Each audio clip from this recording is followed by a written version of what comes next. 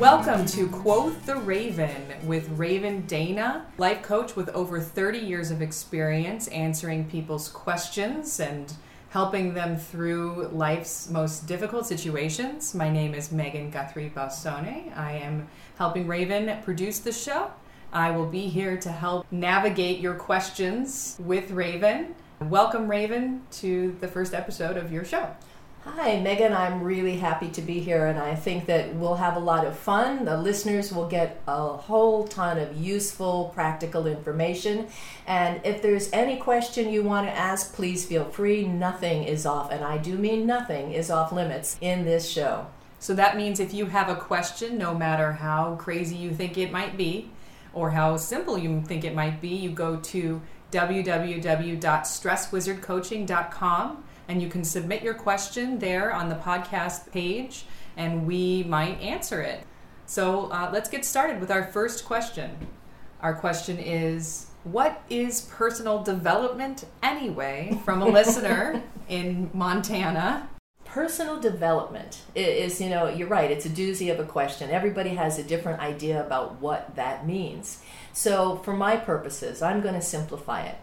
Personal development is really developing the skill to be and express yourself authentically, to cut through all the layers of nonsense, all the images, all the this is how I'm supposed to look, all the good girl and good boy stories. It's the way to develop your authentic, genuine self.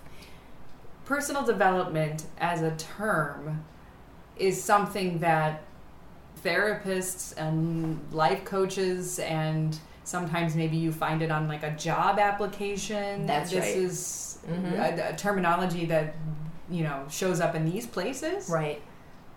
Well, it includes a lot of different elements. So personal development means that you have to take a look at all these different aspects of your life and ask the question, is this working? Is this not working?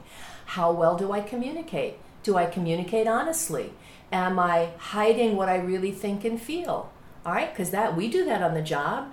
All right, so to get rid of that element of quote unquote political correctness, and it doesn't mean to blurt things out and to be an ass. That's not what I'm saying. What I'm saying is to really get in touch with what you authentically think and feel, and have permission from you to say it out loud and let the chips fall where they may. So if there's confusion about the term personal development, is there something else that you would call it that maybe people could resonate with? For me, I think personal development is exactly the same as waking up, becoming more conscious in your life, not running your days on automatic pilot like you're a member of the land of the living dead. And all of you out there know somebody that meanders through their life just like a zombie. So that's what I mean by personal development. It's waking up to who you are, what you want, and taking charge, being responsible for your own happiness and your own life, rather than feeling like a victim of circumstance or of your partner or of your history. So personal development is in a parallel of personal responsibility. Absolutely. And responsibility, again, is another loaded word. Many people confuse responsibility with obligation. Oh, I'm responsible for this. I'm obligated. No. Responsibility is really the ability. It's a skill. It's the ability to respond in a given situation, right? Clearly and consciously, rather than do the same old automatic, habitual story, reaction pattern that you've always done in the past that hasn't gotten you anywhere. So that's responsibility. It is like the buck stops here with me, and if I'm not happy, well, what am I going to do about it? Like, what am I going to do about it? Not what am I going to try to make somebody else do to make me happy, but what am I going to do about it? So what kind of advice do you have for people who find themselves in a pattern of doing the same thing because they feel like they are personally obligated to do it, to break free from that, to make changes and have some personal development? Great. Well, I think the first thing that anybody needs to pay attention to is to look at your own inner workings. When you're about to do something, it's a simple question to ask, do I want to do this? We don't stop and ask that question. So we get crazy. Sometimes we do what we actually want to do, honestly, but a lot of times we do what we think we should do. And how can we tell the difference between what we think we should do and what we really want? Thank you for asking that. And the answer is, it doesn't happen in our minds. We can't analyze or think our way through it. When we want to do something, we feel it in our body. We're grounded in the moment. There's a presence. There's an energy. There's a movement toward the thing we want. Anything else that's happening, when we do what we think we should do, when we do what other people think we should do, or the highest level of crazy, when we do what we think other people think we should do, all those processes are happening in our minds, and they're happening at this level of anxiety. We're worrying about doing the quote-unquote right thing, but we're never checking in with the intelligence that's right here in our sensational body with our emotions and feelings. So I'm going to back up here for a second. When you say that there's the layers of what people think they should do. So there's what I think I should do, what someone else thinks I should do, and what I think that someone else thinks I should do. That's right. That's the craziest layer. So that would be, I think I should really take this job. Yeah. Because it's going to make me more money. Or you think that I should take this job because it's going to make me more money. Or I think that you would think I should take this job because it would make me more money. That's right. But really, maybe none of that's true. Right, or actually, when you think of taking the job, when you actually think about taking the job and see yourself at the job, you get a knot in your stomach and you cringe, right? So you're telling yourself, I don't want to take this job. The money is not as important as something else that's going on here. I don't want to live in that place, or I don't want to work with those people. So we make those decisions constantly, and we go against what will, our true nature, our honest selves. So what happens if I decide to take the job that I feel inside that I shouldn't take, but I take it because I think you would think I should take it? Right, well, then what happens is somewhere down the road when you hate the job, you would get mad at me because you were thinking that I was thinking that you should take the job, and to make me happy, you were taking the job that you didn't want to take in the first place, right? This is what we do. It happens all the time. And when I get mad at you, you might say, I never told you to take the job. Right. What the hell were you thinking? What do you mean I wanted you to take the job? Well, you did. I know you did. Oh, I can't tell you how many fights between couples that sound exactly like this I interrupt on a regular basis. Right? And honestly, you've got to cultivate a sense of humor. You have to learn to laugh at yourself, because this happens so quickly and so automatically, and it's so ridiculous that you can get out from under it unless you turn it into the serious project. It's not. It's just, oh, I have a glitch in my brain. Listen to that. Will you listen to that? It's we got to lighten up. So, personal development is having a sense of humor about yourself. Oh, absolutely. Personal development is looking at yourself and the world with a sense of humor, learning to go with the flow, and being honest. And there's so little honesty, that's promoted out there. We gotta, we have to keep coming back and re-waking ourselves up. We go back to sleep, we have to wake ourselves up. We go back to sleep, we have to, okay. So those little reality checks, those check with your body. Check with what in my gut do I want to do. Like, do I want to go to that party, or do I want to stay home and read a book? Right? Will the world end if I don't go? No. Oh, am I going to call up the person and lie? Not so much. I can call and say, you know what? I feel like crap. I love you. I can't come. I'm going to stay home and take care of myself. And we don't give ourselves permission to do those most basic things. Like being honest.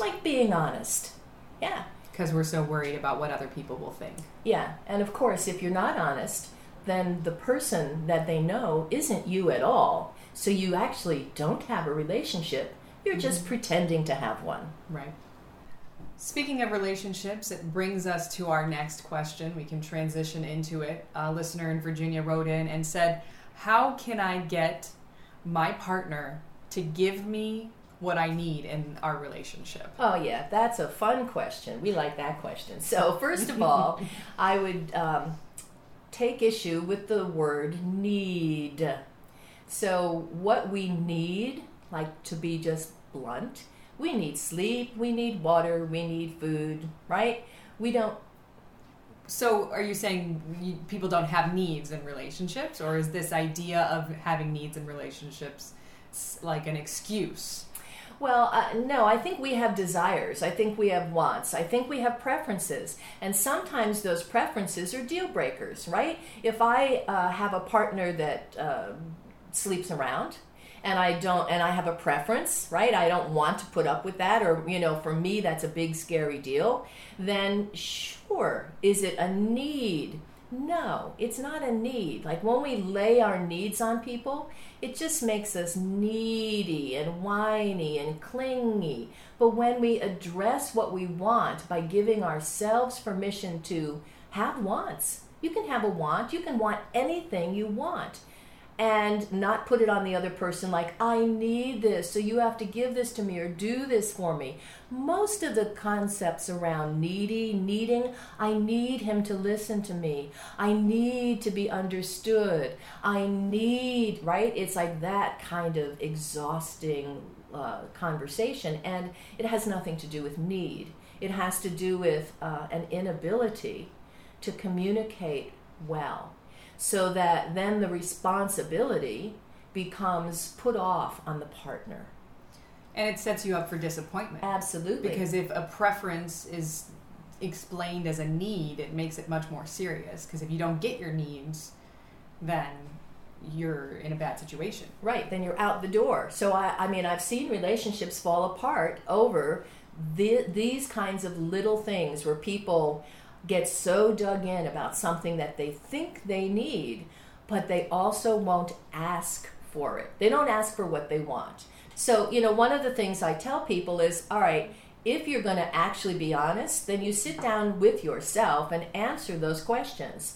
Like, if he loved me, he would. If she loved me, she would. And then you go share that stuff with your partner. Not as something they must do, but as a revealing of how your mind works. This is what I look for to feel loved and valued. It's not the only way, but it's what I look for. So again, a lot of the problem with that is that if we don't tell our partner, and we think that if they loved us, we would, like they would X, Y, Z, well, again, mind reading will only set you up for failure. Mm-hmm.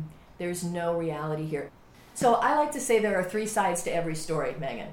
There's, his side, her side, or his side, and however it works. There's partner A, partner B, and then the truth is somewhere in the middle. My job is to go through the minefield of the 2 stories and find the overlap. Where is the truth here? So that's what I bring back to each partner and say, listen, here's what I call myself the English to English translator, right? Here's what your partner's saying, and then I'll say, correct me if I'm wrong, and I'll report. And they'll say, wow, you must read minds. It's like, no, that's not it. And you have to learn to do this for yourself, right? To cut to the chase, to get to the thing you most need the other person to know about you. Again, talking about needs. If you want somebody to understand you, you need to tell them the truth. So instead of assuming that your partner will know what your needs are, you need to tell them what you want. What you want. Here's what I want. Here's what I think. Here's what I make this mean. Here's how I feel when you say this, which doesn't mean you can never say this because you make me feel a certain way. No, it means giving your partner information so they understand where your mind goes. That's what it means. And also acknowledging that your needs are not really needs in the relationship. Correct. They're wants. And you have the right to want whatever you want. And you have the right to have whatever preferences you want. You have the right to say, hey, this thing over here that you do, honestly, this is a deal breaker. This is not something I'm willing to live with for the rest of my life. But it also gives you a way, if you're going to walk away, to walk away owning responsibility for your choices, not blaming the other person. It's like, I'm the one that doesn't want to deal with this. Like, quite frankly, I know people who live in open relationships. They both have sex with other partners, and they're fine. Strange as that may seem, right? And that's obviously not everybody's cup of tea. So again, that preference, whether it's I can't live with somebody that never takes out the trash, or, I won't live with somebody that works 60 hours a week, right? Or I can't live with somebody that has sex with other people. Whatever that is, you have a right. You can have whatever preference you want. What you don't get to do is try to tell the other person that they must change their behavior so you can be okay. That doesn't work. That's a crash and burn every time. You can make a request, and your partner, if he or she is honest, then can assess that request and get to say yes or no. And then you go from there. Okay, so at the end of every show, we're going to bring a Raven fact to you. Our Raven fact for this episode is that ravens can imitate human speech.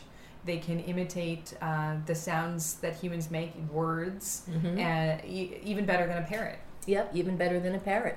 And they can also imitate the sounds that animals make, and will sometimes do that to imitate a wolf or a fox. To if they have carrion, if they have lunch ready but they can't get it open, they'll use that power of speech to get another animal over to their side to help them with the job. It's really quite remarkable. They're very intelligent. They're up there in intelligence with chimpanzees and dolphins. Wow, great to know. All right. And for our next episode, please go ahead and submit your questions on www.stresswizardcoaching.com. You can find us under the podcast section.